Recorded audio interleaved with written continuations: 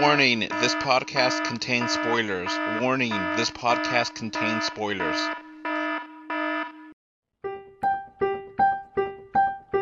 Let's go watch it in 2D. No, let's go watch it in 3D. But if we watch it in 3D, then is it worth the cost?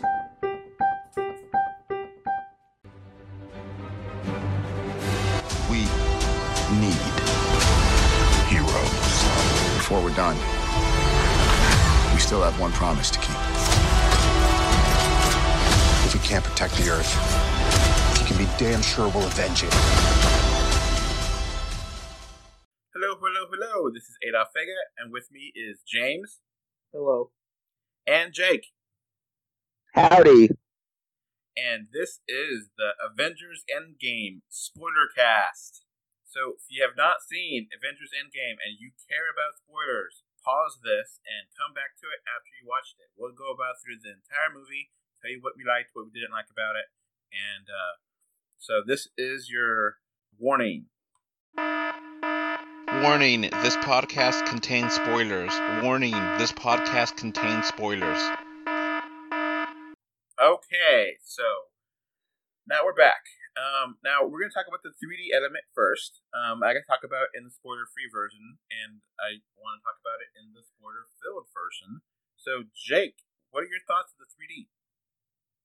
Whoa. I mean, the first thing, it starts with a cold opening, and you get an arrow pointing right at your face, coming right at you from an angle. Because when she's pulling the bow back and that arrow sideways comes towards you, it's just startling because it's just boom. And then, oh my God, and then those shots of the Benatar and then Thanos' ship. I mean, space. I mean, it's easier to point out scenes that didn't work than it is scenes that were amazing. Because there were a few things that were flat here and there. Yeah, I really agree with you. I feel like I was on the verge of giving this good 3D because there's like, okay, there's definitely some scenes here, but that finale was just put it over the top for me, and definitely put it to 3D. One of the scenes I kind of talked about in the spoiler-free version, which I mentioned two characters on a mountain, and you have no idea what that means if you haven't watched the movie, but we definitely know what that means when Hawkeye and Black Widow are fighting to... and Vormil over the who's going to sacrifice themselves for the soul gem. That 3D looks damn awesome. Mm-hmm. Oh, this thing was lit beautifully, especially dark scenes. And I'm looking at you, Game of Thrones. So, yeah, you got some really good depth in those scenes. You got really good, like, particle effects with the usage of, just the snow and stuff. And, there were some dead points where there was nothing going on 3D related. But it was definitely, good overall. And that end scene where they're fighting for the gauntlet, and when the scene that I can't forget about is when they're throwing Mjolnir, and then Spider-Man uses the Wyvern to get onto there, and they're flying out of the screen. That was such an amazing thing to see. Both visually and in the 3D. That I was like, okay, I gotta give it a great 3D. So that's my score. Great 3D. Jake, what would you give it? I give this Editor's Choice 3D. The 3D in this is every bit as good, if not better, than Infinity War. Everything. I mean, you could see Rocket's whiskers, his fur. I mean, and that starting off with that arrow effect. I mean, it was. I don't know if it was intentional to be, but it was wow. Just such a simple thing. I mean, and even things like when they went back in the past and you got to see the 360 shot of the Avengers assembling for, like when they did in the first Avengers movie, they pumped that up and improved it. So yeah, I was worried about it because it's just like, for me, a lot of scenes where they're just talking, there's nothing there. But there's a decent amount of depth. We got some good depth at the beginning scene, with the Tony looking into the ship. So I was a little bit worried for a little bit of this, but overall, I think at the end of the day, I was really really happy with it. I couldn't give it as high as I think I liked Infinity Wars 3D a little bit more. So, but I think you definitely get your money's worth. You're gonna be happy with this, I think. Mm-hmm. Oh yeah. Well, once you can get a ticket and get in, you're gonna be very happy. Assuming, of course, that you have a good theater that will take care of you. Mm-hmm. Exactly. I watched it in IMAX 3D and it was fine, so no problems with that. So let's get on to the movie itself. So, this movie starts with the cold opening, like you said, with Hawkeye with his family, and they get dusted, which we all kind of expected, right? Mm-hmm. Yep. James? And this is... James, you were expecting that to happen right away? Yes. One thing that was kind of weird about it is that they didn't transition into the movie the way that other movies did. It just kind of started. True. Mm-hmm. Whatever. We're going to say Jake before? Yeah, it just started like a cold. Boom. Yeah, with the arrow. And, I knew this scene was going to probably happen. I didn't see spoilers or anything. I just felt that would be a really good use of how to make him into Ronin, which they never said his name on the screen, which, disappointed me a little bit. But... one thing that's kind of interesting is, speaking of this scene, it's similar kind of to the Ant-Man end credits scene, that dusting version, than it is actually the Infinity War version, where it just happens instantly. Whereas, like, for some reason in the movie, and then in Infinity War it takes a while, but in the Shonen Ant-Man and the Wasp, the end credits, it just kind of happens. So it's kind of interesting. I'd like to see what would it be like if you took all the scenes across those three films and kind of splice them together. You know what I mean? Like, I bet you could cut, You know what I mean? Yeah. That would be interesting to see. So, James, what happens after they get dusted? After they get dusted, the Avengers kind of, the remaining ones kind of all huddle together, and Captain Marvel shows up, and they're like, alright, gotta find Thanos. Okay, you did miss the part with Tony Stark being in the ship. And there was also a 5-year time jump. Oh, we haven't got there yet. Never mind. No, what they do is they get together and they're like, alright, we gotta find Thanos. And they freaking figure out that apparently he has not used the Infinity Gauntlet except for, once again, 2 days ago. And that basically, the amount of power used, he asserted, kind of gave away his location. And so they're basically, it's a certain energy signature, so that's weird, and they're able to kind of find it, which, as far as explanations on which planet they went to, that's kind of you know what I mean? Like, I guess that it was that explanation in combination to having, what's her name? Nebula. There. Nebula's account of the garden planet. Then they're like, all right, let's go over there. So they show up and they get there, and Thanos is like, yeah, I basically destroyed the gauntlet. And then they freaking kill him. And I thought, oh, okay, well. That was, I don't know. My personal thoughts about that, I don't know. I kind of didn't like it. So something about it didn't feel right, like in the sense of, well, Thanos was a bad guy, but I mean, he had good intentions, right? Well, okay, let's slow down here.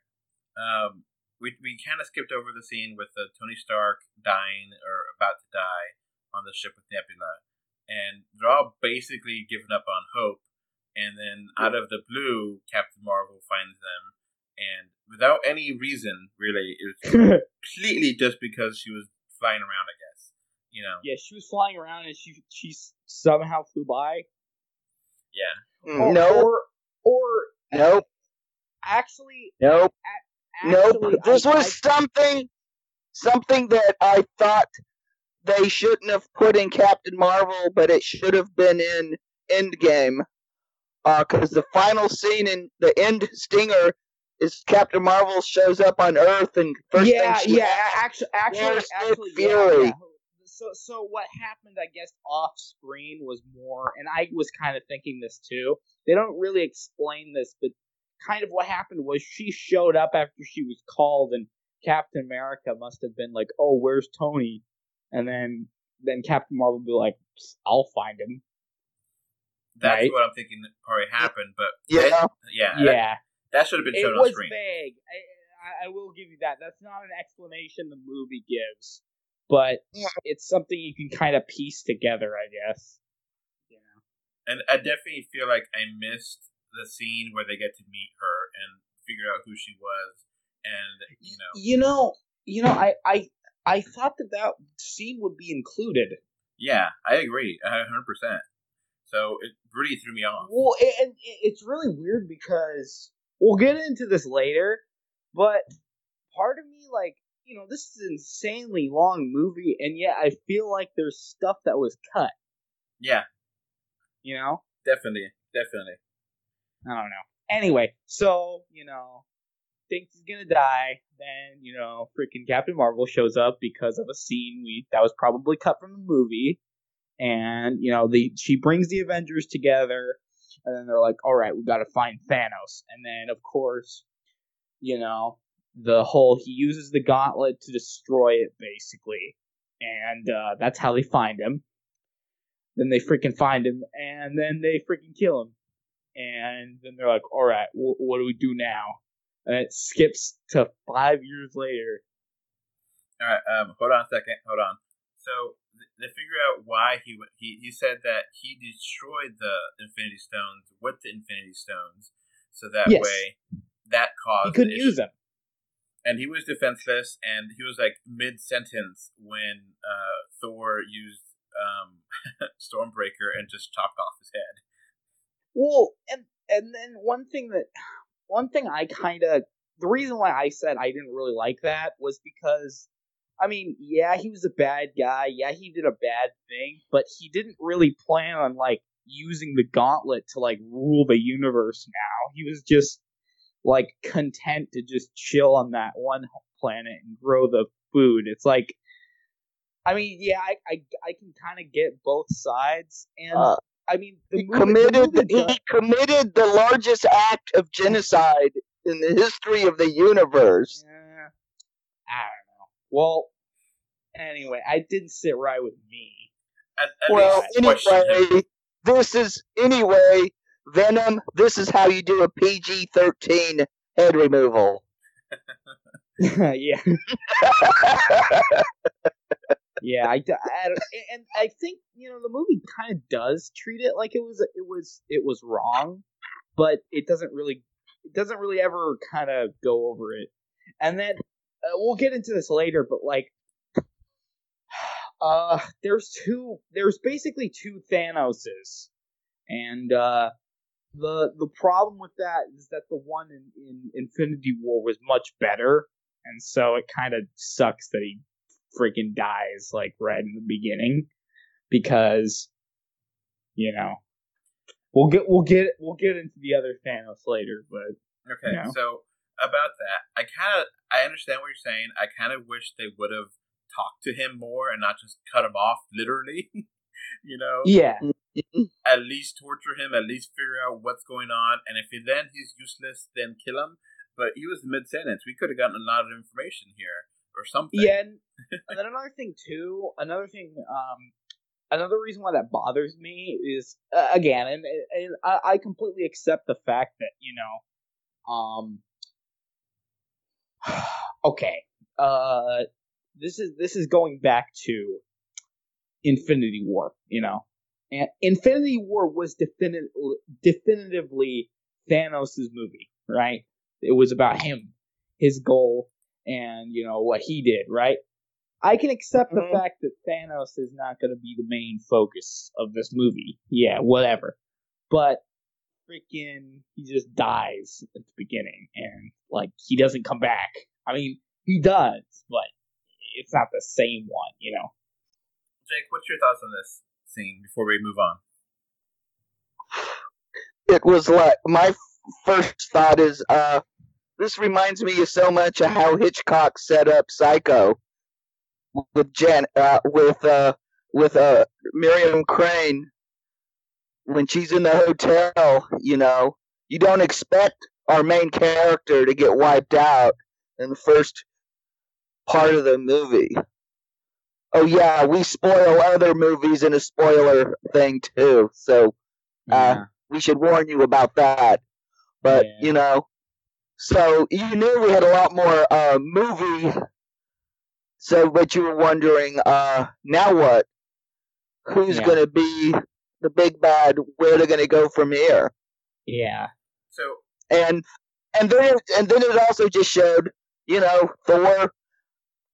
He goes for the head when he goes for the head when they don't need it. Yeah.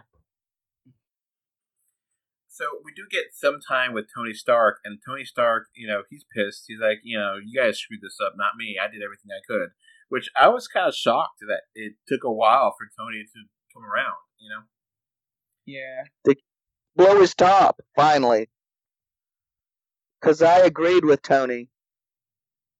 I mean, it was a good conversation. Just I was kind of expecting it to be quicker than that, but I wasn't mad about it. It made sense for the character. It made sense in the scenario. It was just, I was kind of shocked by it. I was expecting it, Yeah. All right, so we come back, and then it's 5 years later, which nothing happened in 5 years. Yeah, but it's like, oh yeah, the world freaking ended, but everything's basically the same in 5 years. I mean, yeah, there's minor differences, but I don't know if, besides, there are changes, but I think the main reason why they chose 5 years was just to provide people to age, or provide minor characters to age. That's the only reason. And to play catch up, because it's probably when the next Avengers movie, it's going to be 5 years in the future. It'll catch up to it. Which kind of brings up, it's like, oh, okay, well, I mean, I guess the current year is 2023 now, which is kind of weird, but okay. So we kind of get a flash toward, I guess it was like I don't know, like a storage unit or something, where the car... They're in San Francisco, and they're in a storage unit, 616. Yeah. And it's the old van that the guys were using for Louise's exterminator service, which got turned into a miniature quantum realm device. And lo and behold, there is a rat climbing around on the dashboard, and he turns it on. So a moment to salute this rat that saved the universe. Yeah, basically this rat caused this entire movie. Which, okay, look, the memes already started on this, and I kind of agree with the memes that was one hell of a coincidence. Yeah. But that's the way nature. Originally I was kind of under the impression that he found out a way himself, but I guess not. Or I guess it's understandable why no one went looking for him because of the event that happened right before. Mm-hmm. But I don't know. They just assumed he was snapped. Yeah. So Jake, did you have any problems with that rat doing that? Like it was just too convenient, or no? No, not at all. If it was convenient, it would have happened 2 weeks. But 5 years? That's not convenient. I mean, I guess the longer... the whole world went to pod. I mean, do you see the world? I mean, New York, it looked like every ship in the Atlantic had floated into New York Harbor, and I mean the streets all look dirty, and the garbage wasn't getting picked up. One thing that's interesting too is like for a post-apocalyptic world, it's kind of chill. Yeah, it's in the sense of like there's not mass. Well, they had 5 years. It's not like Hydra's taken over.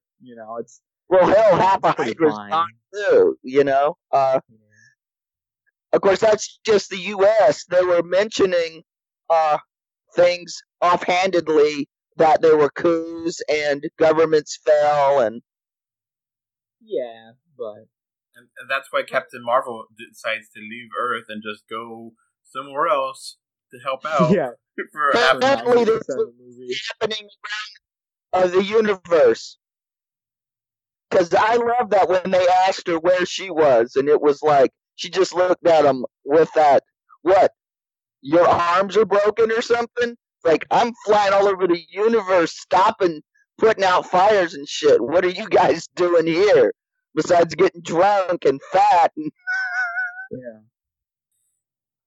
So, we eventually get Ant-Man get to Avengers headquarters, and he is able to talk to them and like, hey, we could do a time travel thing, which, okay, sure.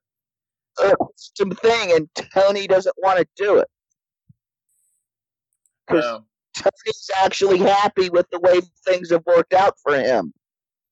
He's married off to Pepper and has a baby girl and is out on the woods and just doesn't worry about anything anymore. Mm-hmm. But then his conscience starts eating him about Peter Parker. And then, of course, Tony can figure out time travel. Mm-hmm. Which, again, was convenient for the plot. Chances are he's been working on it. But the thing is, with this machine, to be able to go into the quantum realm, he's able to figure out time travel. So the plan is to get the Pym particles that they have left, go back in time, get all the Infinity Stones, and then basically redo the staff, but then fix it. And so then they have to get all the other team members back, and you get the scene where you get to go see where Hulk's been, and Hulk is now Professor Hulk. Mm-hmm. Yes. Which is cool. All the people come up to him for selfies, and it's cool, but they don't really do anything with it. I mean, they kind of do things with it. He is smart, and he's able to be strong as well, so he's not completely one way or another, Yeah, it's okay, I guess. It's a decent compromise for, the character, and a way to make him grow and move on, Yeah, it's a nice thing for his arc. nice development that the Hulk and Bruce Banner have merged and have kind of made peace with one another and have become an integrated. Yeah, there's a lot of stuff about therapy in this movie. I've noticed. You know, the group scene, the stuff Thor goes through. So there's definitely some people who have experience with trauma and going into therapy about it. So then we get to, they know about Hawkeye, that he's going around killing people, and which is kind of vague to, why or what the point of it is, if he's just going after the real bad guys, and it kind of seems that way, but you have like this scene in, I think it was Japan, right? And he just murders this guy with a sword, which was kind of badass. Yeah. He's just raging. And he's just choosing who he considers bad guys to take it out on. So, we get to him coming back with Black Widow, and, they try it again with Tony, and like you said, his guilt gets to him, and he works on it, and his little girl, Morgan, is really cute. And we do see that, Ant-Man gets to be with his daughter, which is now, like 15, I think, or 16, right? Yeah. And he goes to I guess there's like a building, like a memorial in San Francisco, and that's where he finds the different names. But like, it was kind of weird because weren't those names like non-alphabetical order, or it was just kind of weird, how they found it. Lots of Easter eggs in there, so when this hits home video, you're gonna want to go slow-mo through those. So, and I got a bit of a PTSD flashback because that memorial looked so much like the Oklahoma City bombing memorial. It just sent chills down to me. Except this was a lot bigger, of course. So the public is aware, but they don't know what happened, and that's the kind. I was hoping that they would, have that. Maybe it's a deleted scene or something where, they have no idea what happened. They just know that aliens invaded, New York and maybe Wakanda, and then people disappeared, and I was kind of hoping that they would have a scene where they explain that. The therapy scene was just like, okay, them dealing with it, but they don't know what happened, which I feel bad for the public in this, Yeah. So then Tony figures out, okay, he goes back in there and he's like, all right, I made the machine, I figured out how to do it, and then he talks to Steve Rogers and gives him back his, shield, and has a really good little scene there. I really like that scene where they kind of make peace and move on, Yeah. And they figure that he needs to make his own gauntlet, which, again, a little bit easy for Tony to make a gauntlet, because I thought the, dwarf... Yeah. I thought it was really hard for the dwarf to make it. And yeah, I know. Mm-hmm. Yeah, I didn't really like that either. Yeah. Well, Tony's going to want to do things with what he knows how to do, and make a one-size-fits-all gauntlet using his technology was something he could do. It seemed like the gauntlet needed to be magical or something. Well, the area where it seemed like a stretch to me was because Tony Stark's, expertise is science, and, the Infinity Stones are kind of magic, Yeah. The gauntlet was forged by, the dwarves, right? Yeah. So, it was a magical artifact, kind of. It wasn't necessarily a tech thing, really. But, it would have been nice if, they had something in there. I agree. And Tony said, I just stared at that gauntlet for 5 years before I realized all I had to do is this, this, and this. It seems... I don't know, it seems disconnected in the sense of, Thanos had to go all the way out to frickin' the dwarves and had to force them to do it, and dwarves were specifically, known for, forging these weapons, these magical items. Well, that's why Thanos won the first time around, because he did it the hard way. the way nobody was expecting, and by the time they realized what he was up to, he was too powerful to stop. So, we get to the point where like, all right, the plan. They kind of review where all of the Infinity Stones have been in the past, which is kind of allusion to all the past movies. And they're like, all right, we have to go here, here, here, and like go do this, this, and this. And I was kind of wondering if they were going to use like Vision, and like if Vision was back or at least recognized in some way, and maybe they could use the data from the Mind Stone that was maybe saved in something, and to help out. But nope, Vision's completely MIA in this. We have no idea if they've figured out how to rebuild him or anything. That is something that's kind of interesting. Is that they get the Mind Stone at one point, and they don't even like bring up the fact that they could potentially bring him back.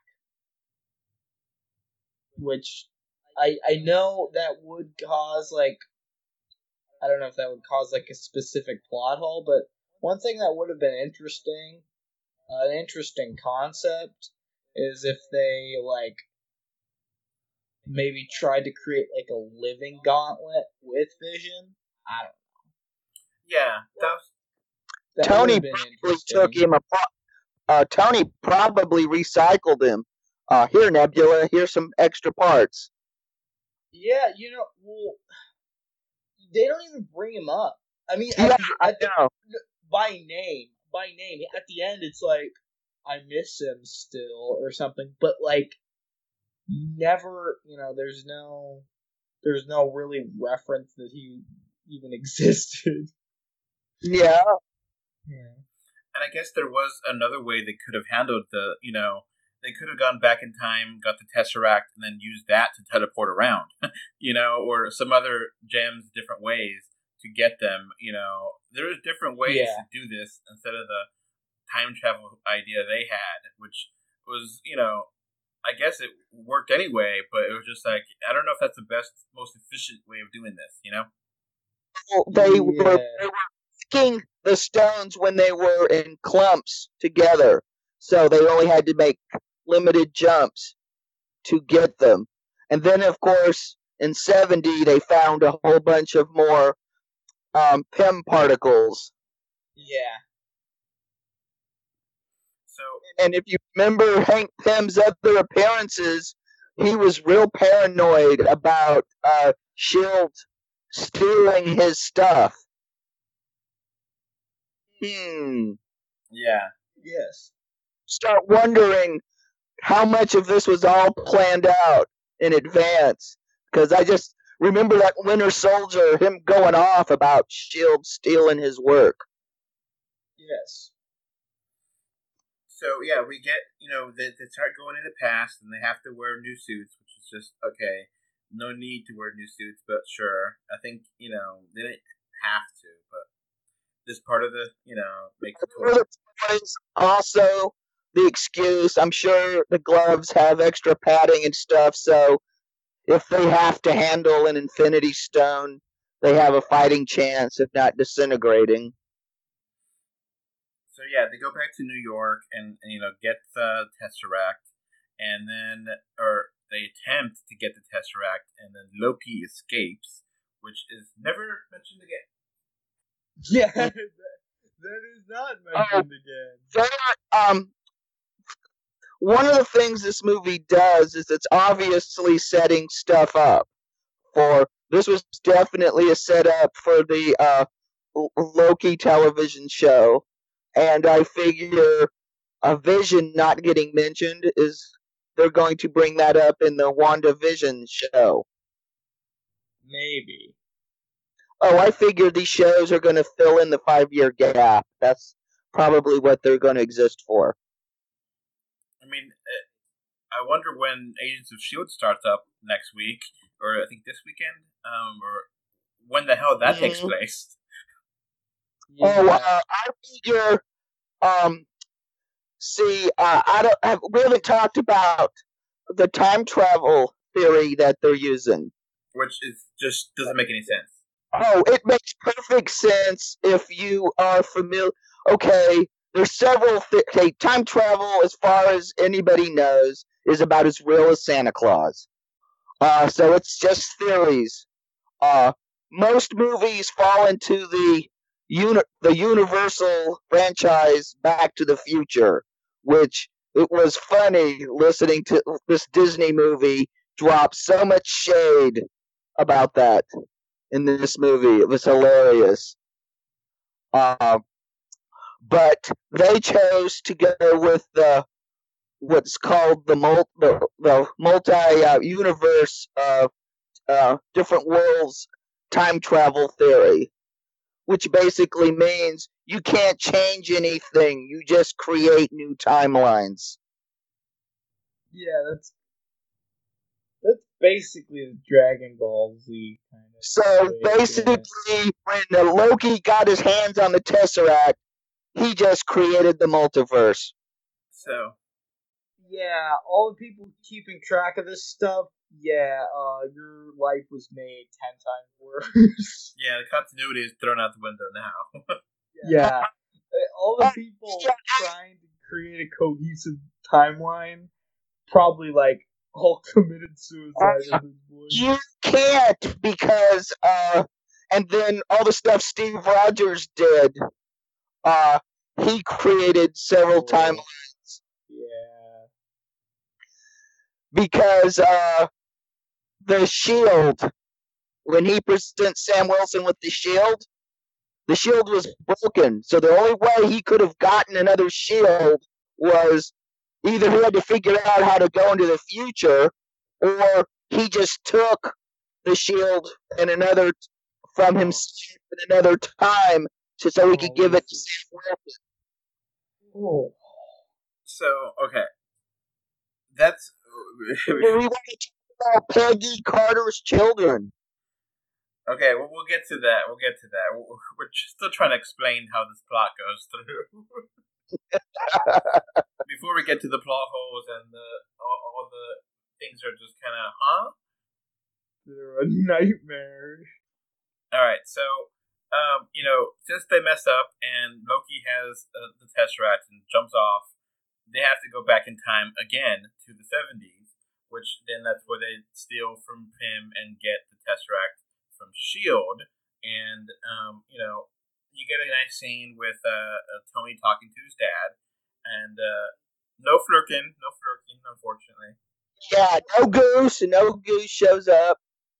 And we get to see Michael Douglas de-aged back to... He looked just like he did when he did the TV show The Streets of San Francisco. Had that same shaggy Mike Stone haircut. And damn, the de-aging effects looked great in this movie. Oh, let's not forget the Stan Lee cameo. Might be his last, I think, right? Maybe? Yeah. Probably. Where he screams at the "Make Love Not War" and he's got the Neff said bumper sticker.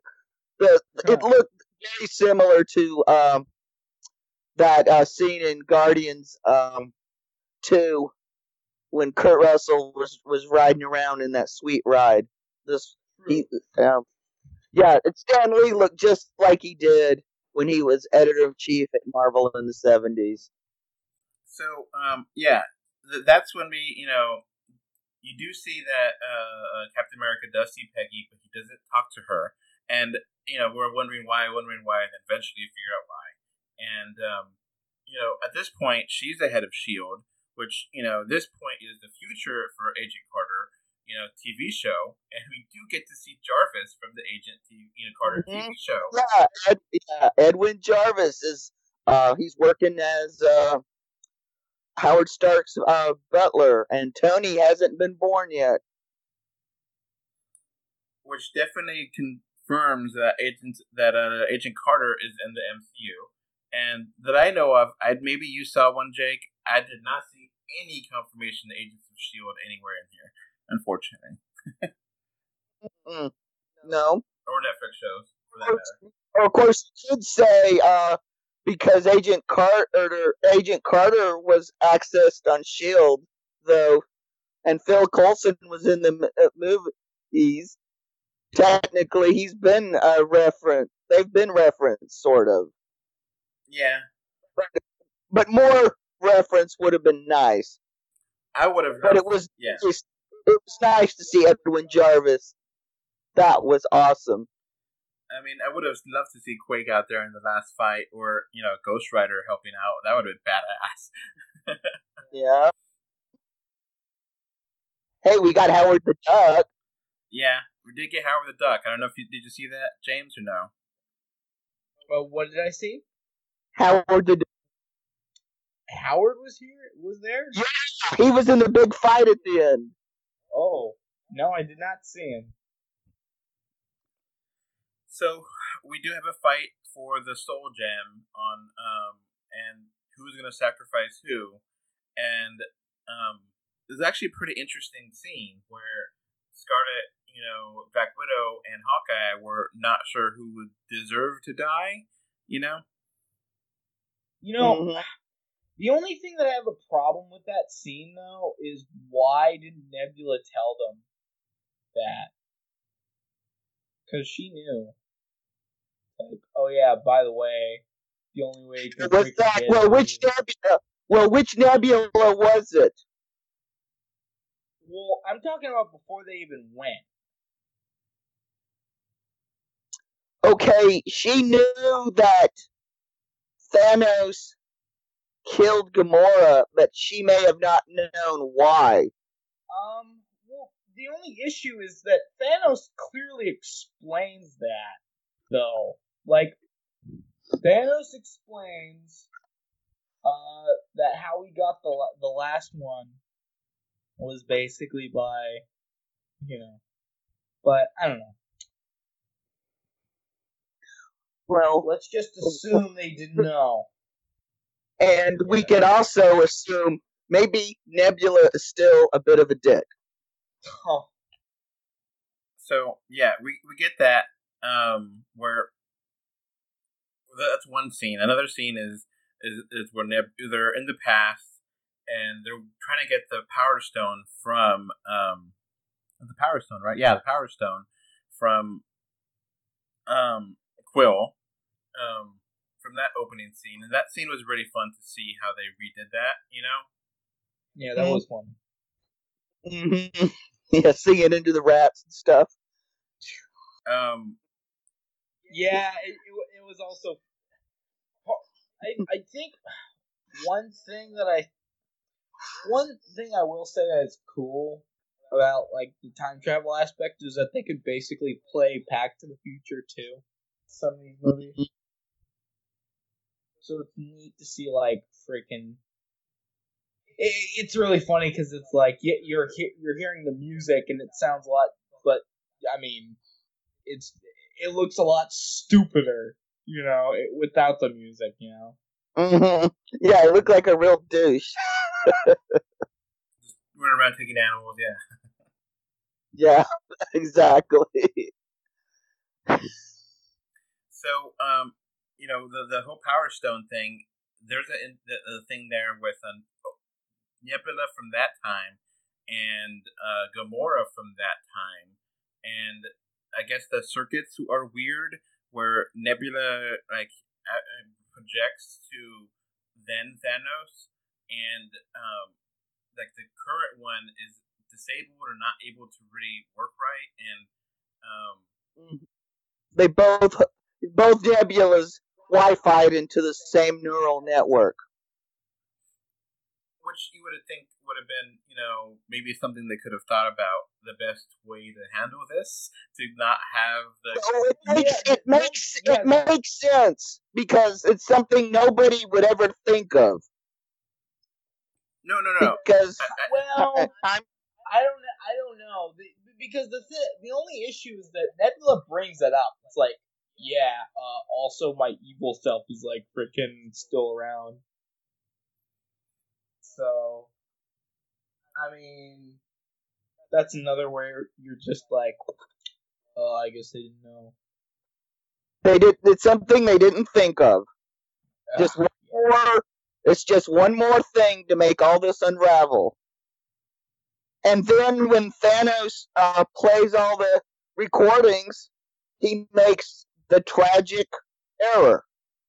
He decides, hey, I'll let Tony Stark do all the work, and I'll go get them from him. And that's what costs him this time. Because if he didn't do that, didn't jump into the future to go get them all in one place, just kept doing what he was doing, he would have won again. Well, he saw that he eventually dies from this.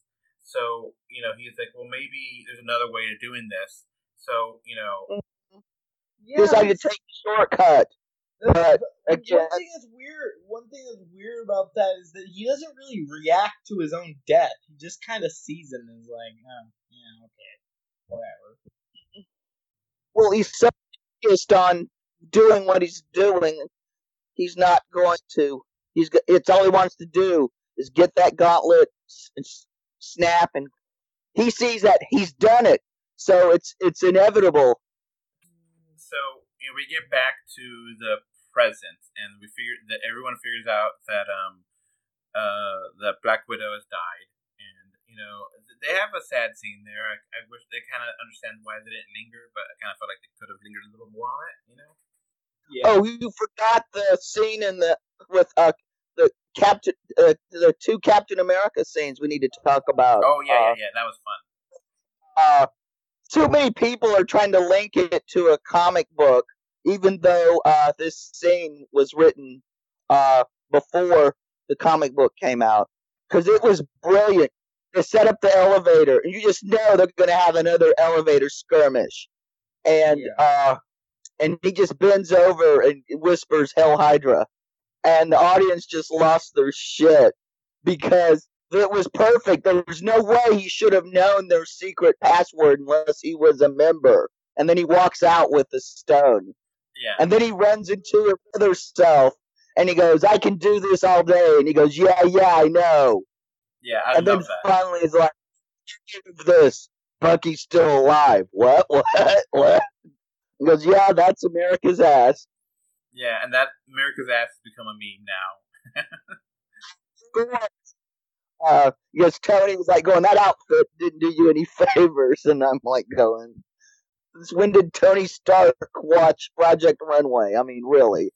And it is fun to see these different versions of these extended scenes from the other movies that we didn't get to see. Yeah, I think that one thing that what's really interesting is like, oh, so the guys from Winter Soldier were like right after Avengers 1. That's very interesting. It's those are all scenes that are alluded to in other movies, but you never see them. So it's like, for example, Loki being taken to Asgard, or before he escaped, but in like the canon version, And we got to see Jasper. Also interesting to revisit like the most hated, Marvel Cinematic Universe movie that I don't hate, but I think it was in revisit the Dark World because Because despite its problems, I still think it was a pretty interesting movie. I just think that the direction was bad. The focus was off. Oh, yeah. I mean, it was a mess. I mean, to me, it's my least favorite of and the weakest movie. But, and Renee, and it was nice to see Renee Russo got more screen time and dialogue in Endgame than she did in the first two Thor movies. Yeah. But the material good, just direction was bad. So yeah, it's nice to see like they revisit this movie and they portray it in a way that it's pretty. It's pretty interesting and crazy when you have Thor explain it, and I sort of kind of miss that interpretation, even though it wasn't very popular because it's closer to the comic books. And we kind of forgot about Thor, and that he was now secluded after 5 years, and he's gotten fat, and which he's become a fat drunk, and he's sitting around playing Fortnite all day with Meek and Korg. Yeah, it's just like, okay. It's weird because Fortnite does have the most playable characters, so it's like just like a whole circle. Also a plug-in when you think about the Thanos promotion last year. Yeah. So, So, but I agree with you though, James. That I what? And Thor, yeah, was finally, he was traumatized. I mean, Thor was your classic case of trauma. What'd you say you agree with me about? That it is good to see that scene and they recreate that scene from Thor: The Dark World, and you see the mother, and like Jake says, it's good to see your character, and that is such a touching, warm scene. It's like, oh my god, this is like so much better than everything that was in that movie, but it was still nice to see that. Yeah. You know? Well, again, it's not the issue of okay. This is, and all the films that they covered, it's like they go back to Avengers, which everyone loves. They go back to Guardians of the Galaxy, everyone loves. Go to Thor: The Dark World, and that's the one that everyone hated. And one thing that, like, this movie made me appreciate the Dark World even more, I think, because, and again, direction was bad. But they had everything right, or in the sense of they had all the right components. It's just, it didn't go well, like they had a good setup, and that's the only movie I can really think of where they really messed up. And I honestly think it's all because of the fact that it was supposed to be done by a different director, and they freaking fired her, and then replaced her last second. Mm-hmm. Like, that's the reason why, No, but I agree with you, though, James, that I appreciate Thor: The Dark World more now, and you kind of, it's good for the character of Thor because he's lost everything. It's for a movie not really to be mentioned much, a lot happens in there, so it's an important film. Mm-hmm.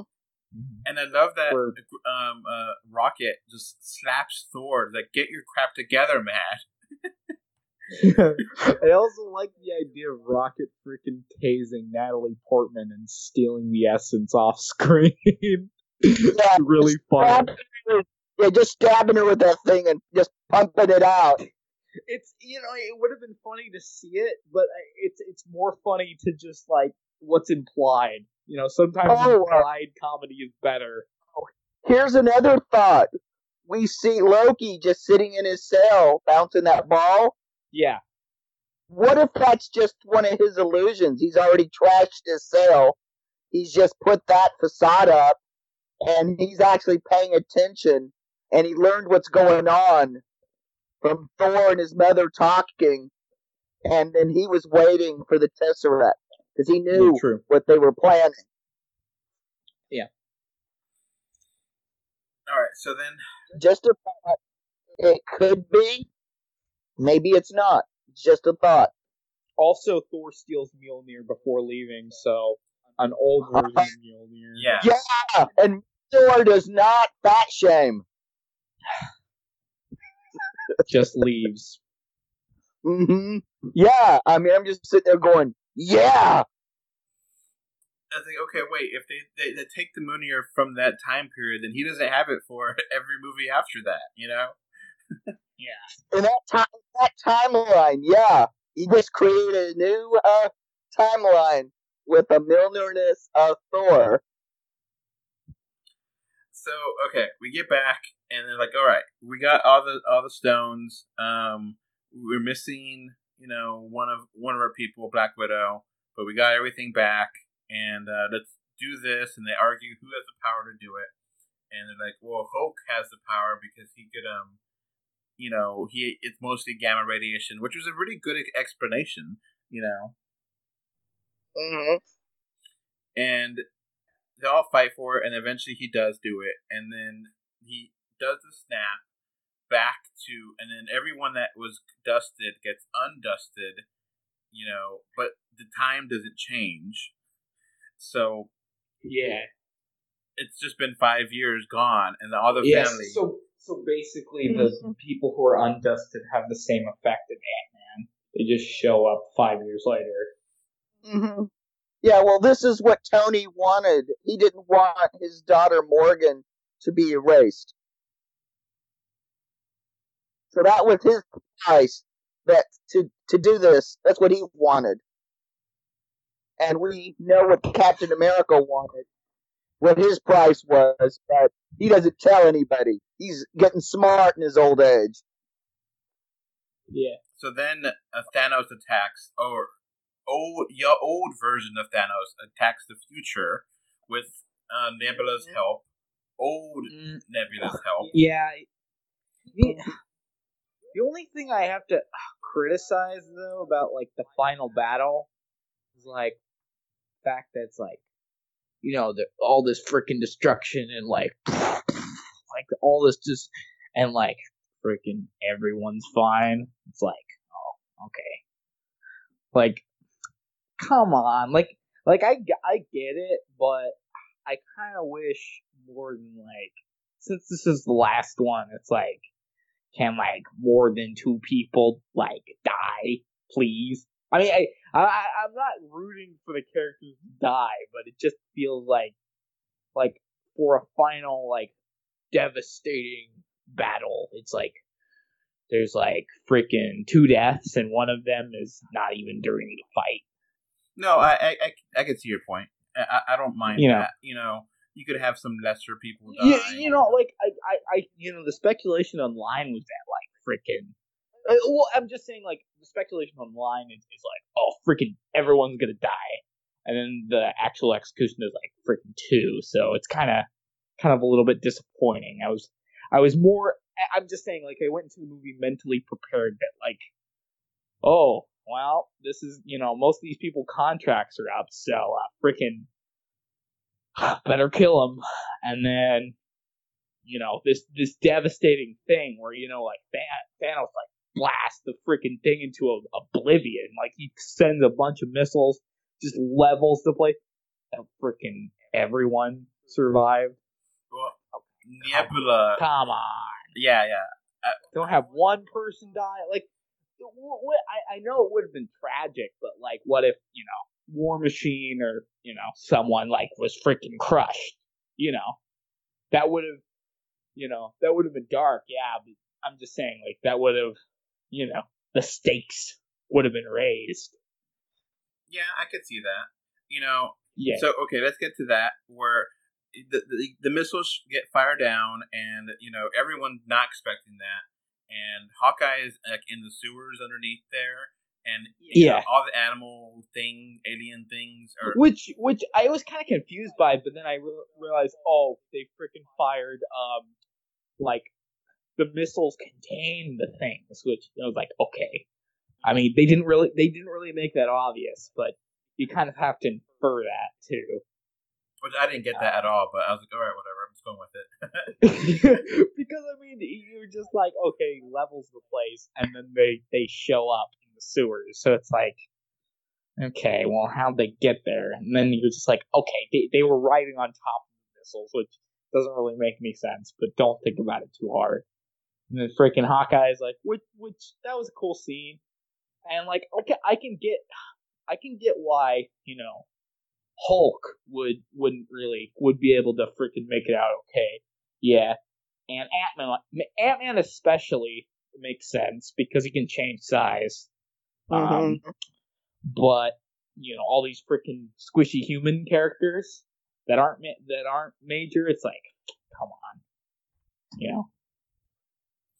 So, and, you know, since Hawkeye didn't use, I was wondering if he was going to use any of the, you know, if he was going to use like teleport and just get out of there or something, but he didn't.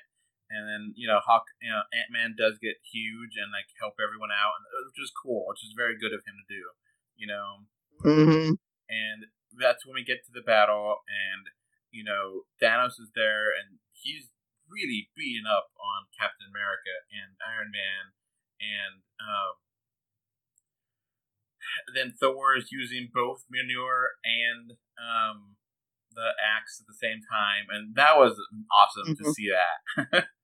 And I loved it when he threw Mjolnir up in the air and then hits it with Stormbreaker. That was great. And then, you see that he's, Captain America's shield is getting tore up by Thanos, and he's losing, and it's a bad fight, and everything is going against the crew, and they're not doing that well, even though they have everything they need to, and like, the army is starting to come by, and then out of nowhere, Captain Marvel comes up and starts saving the day. Mm-hmm. And then out of nowhere, Doctor Strange opens up like 20 portals, and everyone else comes out of them to play. Mm-hmm. And then, Iron Man asks Doctor Strange, "Is this one of the ways you saw?" And he's like, "I can't tell you." And it's like, "Well, come on," And he tells him if he tells him now, it won't happen. It's not a birthday wish. Jeez. Yeah. So they fight, and there's a scene where like Captain Marvel is like, really trying to get after Thanos and stopping everything, and then Thanos uses the Power Stone to punch her away, which I thought was really smart of him. And then all the females work together with Captain Marvel to kind of clear out the area. In theory, I think this scene worked really well. But in practice, I still didn't believe that Captain Marvel could not handle that situation. Oh, I'm sure she could have. They just wanted to give a little tease to A-Force. But if Thanos would have crippled her leg or something, or shattered her or something or other where she was limping, that would have made that a whole lot more effective in that scene. If he actually really did hurt her, and she's stunned by the fact that she's actually hurt, just that little bit more, even if it's just like a sprained ankle or something, I think it would have been a little bit more impactful. So when we kind of have a game of football where everyone's kind of tossing around the gauntlets with the stones. And that's where I get to the scene with the 3D where the Spider-Man throws it out, and then they throw Mjolnir, and he catches it, and he flies out, and it's really cool looking. And eventually you do get to see Captain America use Mjolnir, which was awesome. Something everyone expected and wanted to see on screen happen. Mm-hmm. Yeah. Audience, I saw they went totally insane. And then I don't know if you guys caught this, that Thanos caught Stormbreaker. Yeah. Okay. Well, Stormbreaker doesn't have enchantments on it. You don't have to be worthy or anything. Okay, that's what I was wondering about that. Yeah. Mm-hmm. Yeah. Mjolnir is double enchantment. You have to be worthy to pick it up, and then when you pick it up, you possess the power of Thor. Which is why Captain America was able to summon the thunder and the lightning. And, eventually it leads to Iron Man using it to snap out Thanos out of existence. And Thanos knows he's done. And that's the sacrifice. Mm-hmm. Well, yeah. Well, Tony figured out you don't need to get the gauntlet off of his arm. You need to remove the stones. And he could make his gauntlet work with his other gauntlet and transfer the stones over with just a thought, pretty much. He could use his tech. Thanos didn't even have a clue what was happening. Because everybody was so busy trying to remove the gauntlet, all he had to do was just come close, bam, take those stones. Like a real Scott Lang thief move right there. And then go, I am Iron Man, bitch. Bam. That was a great, great scene. I did not see that coming, and it was really good to see. And I was still hoping that Drax and would be able to get some knife action into Thanos before he disappeared or whatever, But neither here nor there. And we do get a scene where Nebula kills her old version of herself, which I think should have made a time paradox, Well, the version of time travel they established in this movie, it wouldn't. It just creates another timeline. And then Gamora here, this is before she became a Guardian of the Galaxy, so this version doesn't know Peter Quill, and that makes a fun scene where they're attacking each other. Mm-hmm. Yeah, he basically tries to sexually harass her, and he gets Me Too'd. In both balls.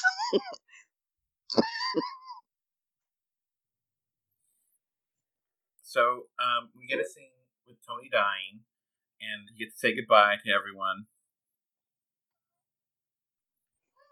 Yeah. And, Pepper got to use the Iron Man suit for herself, and, we got confirmation from Friday, the computer, that he's in critical shape, and, Spider-Man gets to tell him, hey, we did it, we survived.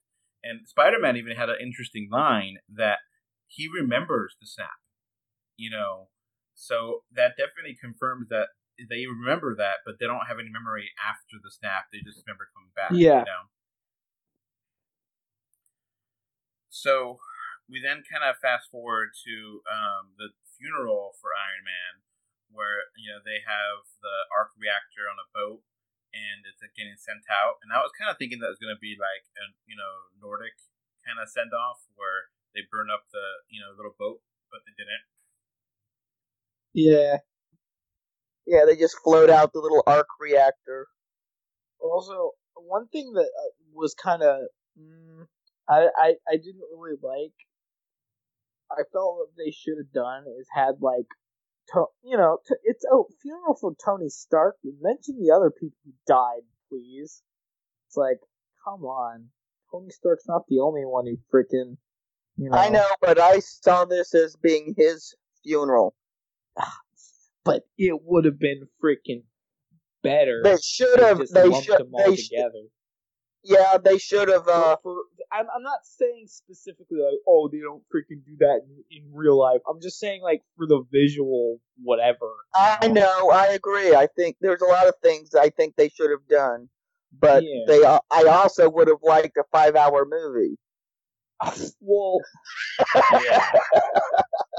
is what we needed, but they're going to make us wait. They're going to make us subscribe to Disney Plus to get the 5-hour cut of this. You know that. So we don't get ever a funeral though for Black Widow. Yeah. Yeah, they don't.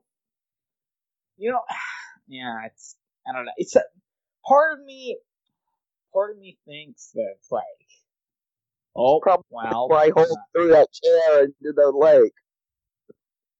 I don't know. It's I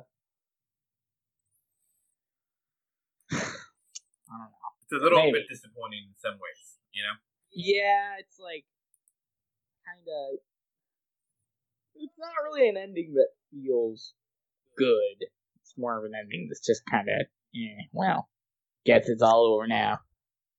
Yeah, I mean, you also got to remember in the middle of this production, one of the executive producers got fired, and half the cast said they wanted to quit. Oh. So let's keep going here. Some of the effects this had on the production. We did get a scene where like some kid in the background, and I didn't know who that kid was, but eventually it got confirmed that kid was the kid from Iron Man 3 that went to the funeral. Yeah. Mm-hmm. Same actor playing the same part.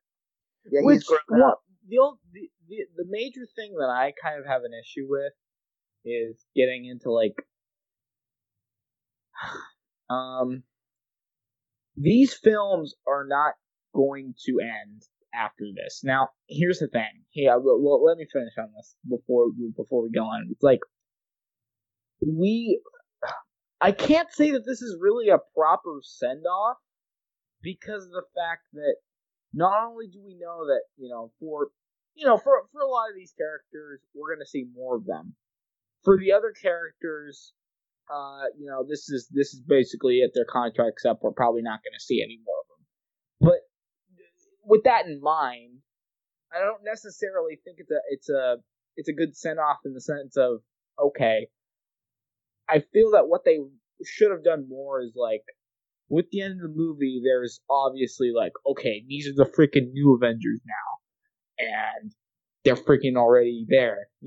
Instead of like leaving that to another movie, have like the new, the remaining heroes making up the new Avengers, and then leave it on at least a good note, instead of freaking, they're died or they retired or they're, I don't know, not good. I think the reason they didn't do that is because this is the Russos' last movie for Marvel. Also, another thing is, lastly, they basically send Cap back, right? Cap takes back the Infinity Stone, somehow takes Mjolnir back to 2013. I don't know how he did that, but he did. Oh, and he probably visited Hank Pym's lab a few more times to further Hank Pym's paranoia that S.H.I.E.L.D. is stealing his research. And hell, we don't know what else he did. Him being there at the end kind of destroys the entire way that they explain time travel in the movie, because it's like, okay, yeah, he could have been he could have grown old in another timeline, but not this one. Well, the thing is, he created yet another timeline. So basically, the film takes place in that one, not this one. See, point is, time travel's stupid. They shouldn't have, realistically speaking. And there's also the pinball theory of time, that there's multiple worlds, but if you're stuck with one, you cross the streams and it becomes interwoven. So they also chose, literally, it's like, I'm not a fan. I know why they did it, but I like Winter Soldier Captain America better. I like that one better. So I was kind of like, oh, so nothing for his best friend of all time? Okay. Oh, I think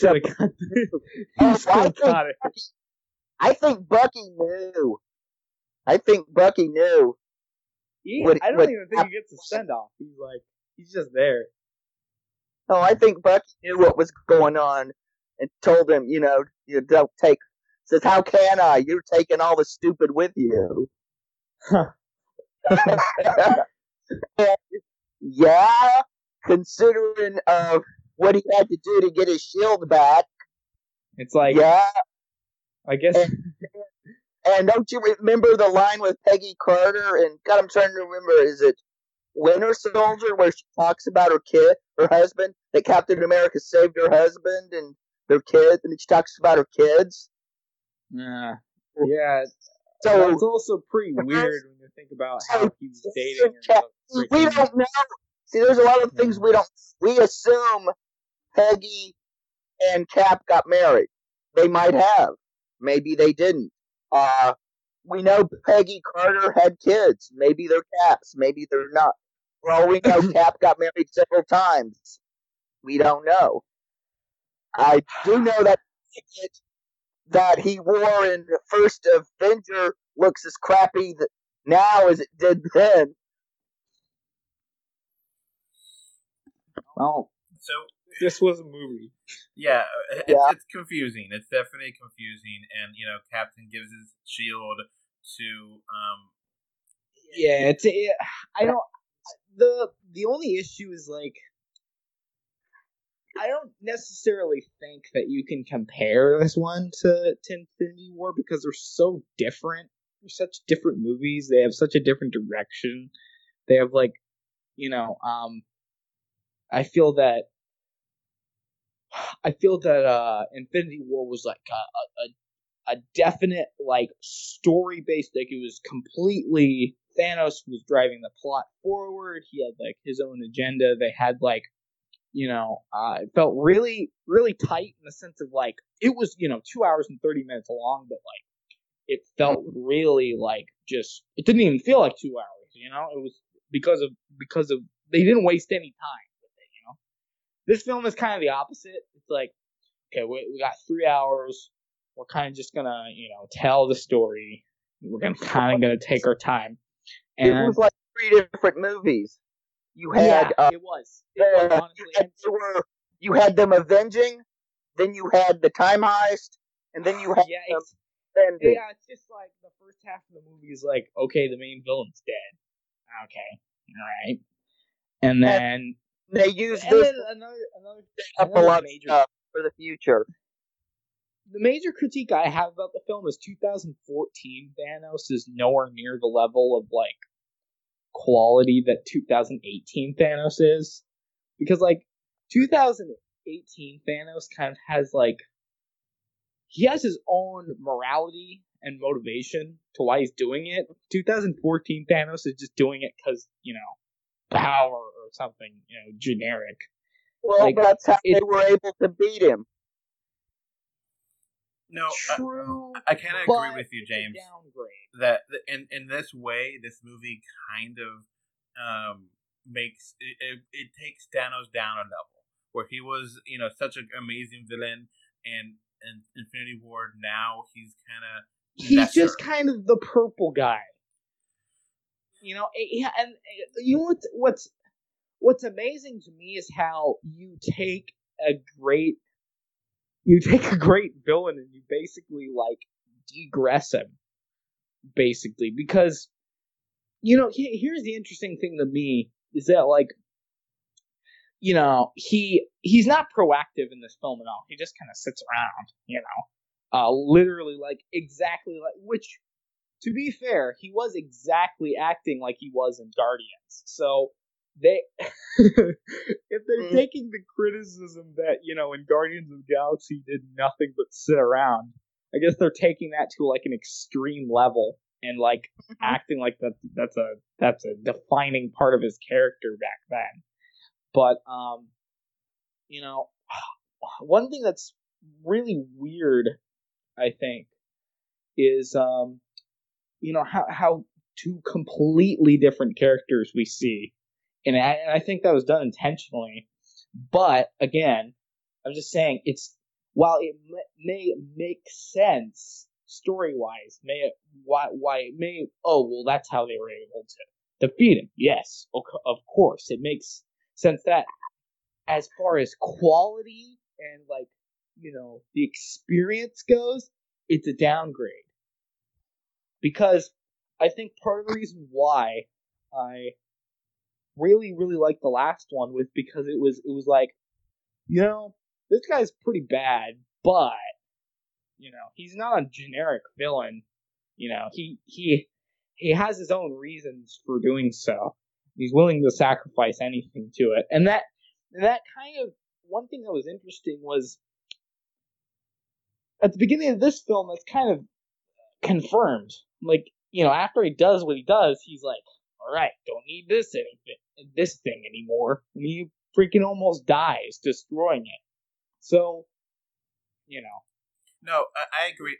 I agree with you, James, that they kind of, it made him sympathetic during Infinity War, and this one, they made him more generic. So, I'm saying that version, the main timeline version, that sympathy was kind of extended in this film. It's just he died, very early on. All right, Jake, do you have anything else to wrap up before we get to the last scene?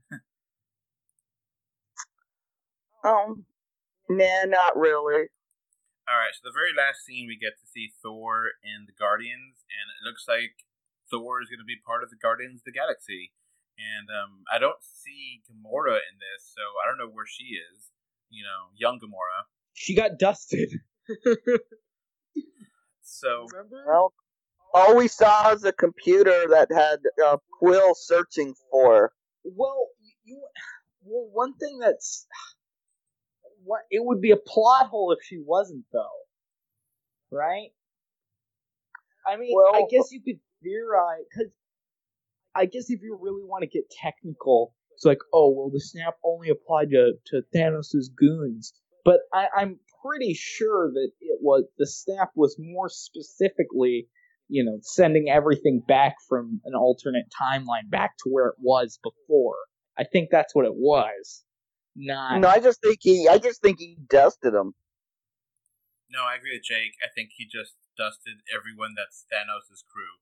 Like, I wish Thanos' crew dead. And just created yet another timeline. Huh. All right, let's wrap up because here. it's almost like they were like, it's like, screw it. We've screwed up time this much. We might as well go whole hog. All right, so Jake, what do you give this as a final score for final verdict? Okay, I'd give this a 10 out of 10. And I admit I'm rounding up, but overall, flaws and all, this is a once in a lifetime film event. I mean, it's a spectacle, and you're just going to be blown away by it. All right, James. And you're going to have fun picking on it for years to come. Yeah, well, I like parts of it, but there's a lot of problems, and so I'd say it's a solid freaking 7. Alright, I'm going to be in the middle and give it a 9 out of 10 with the Editor's Choice Award. So that way, it's not... I gave Infinity War a 10 plus the Editor's Award. So I'll give it a 9 plus that. So I think I like Infinity War more, but I still really enjoyed this. So... Yeah. I mean, it's not a bad film. I'm just, specifically, I think that Infinity War had a much better sense of identity and purpose, and you could really after watching it a couple times, you're just it leaves you with the feeling, and then this one, I don't know, it's just kind of there's sort of an emptiness, kinda. I don't know how to describe it. No, I understand. I actually kind of agree with you that a lot of it's built on nostalgia for past movies and what you liked. So it's not its own thing as much as it is. I do appreciate that it does. It's 3 hours. That just justify that it's not just part 2 of the Infinity War. It's its own movie. So I do definitely like that. Yeah.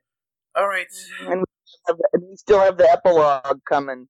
Which will be the final end of the Infinity Saga. Spider-Man Far From Home. And we did not get a post-credit or mid-credit scene. We get the banging of metal. That was just more of a symbolic reference to Iron Man. People are overthinking and, that. And also kind of thinking, to me, it also is like Marvel Universe still under construction, moving forward, but honoring our past, because... Tony's gone until they decide to reboot this stuff, and probably when they do, they'll recast. Alright, I guess that's going to be it for the super duper marvelous Avengers Endgame spoilercast. Thank you for listening. Bye. Bye. Goodbye. Alright, before this podcast ends, I want to give a thank you to my patrons. Right now, we have one patron, which is David from Spain, and I want to thank you for your financial support. Alright, so that's going to be it for this podcast. We now have a Patreon, and the link is in the description. Thanks for watching. And we are on Facebook, Twitter, Instagram, a little bit everywhere. Just look for us, 3D or 2D. And of course, review us on iTunes. And if you want to write us a letter, our email address is email3d or2d@gmail.com. So that's going to be it. Thanks for listening. Bye. Bye. Okay, bye. Bye. Bye, everyone. Excelsior!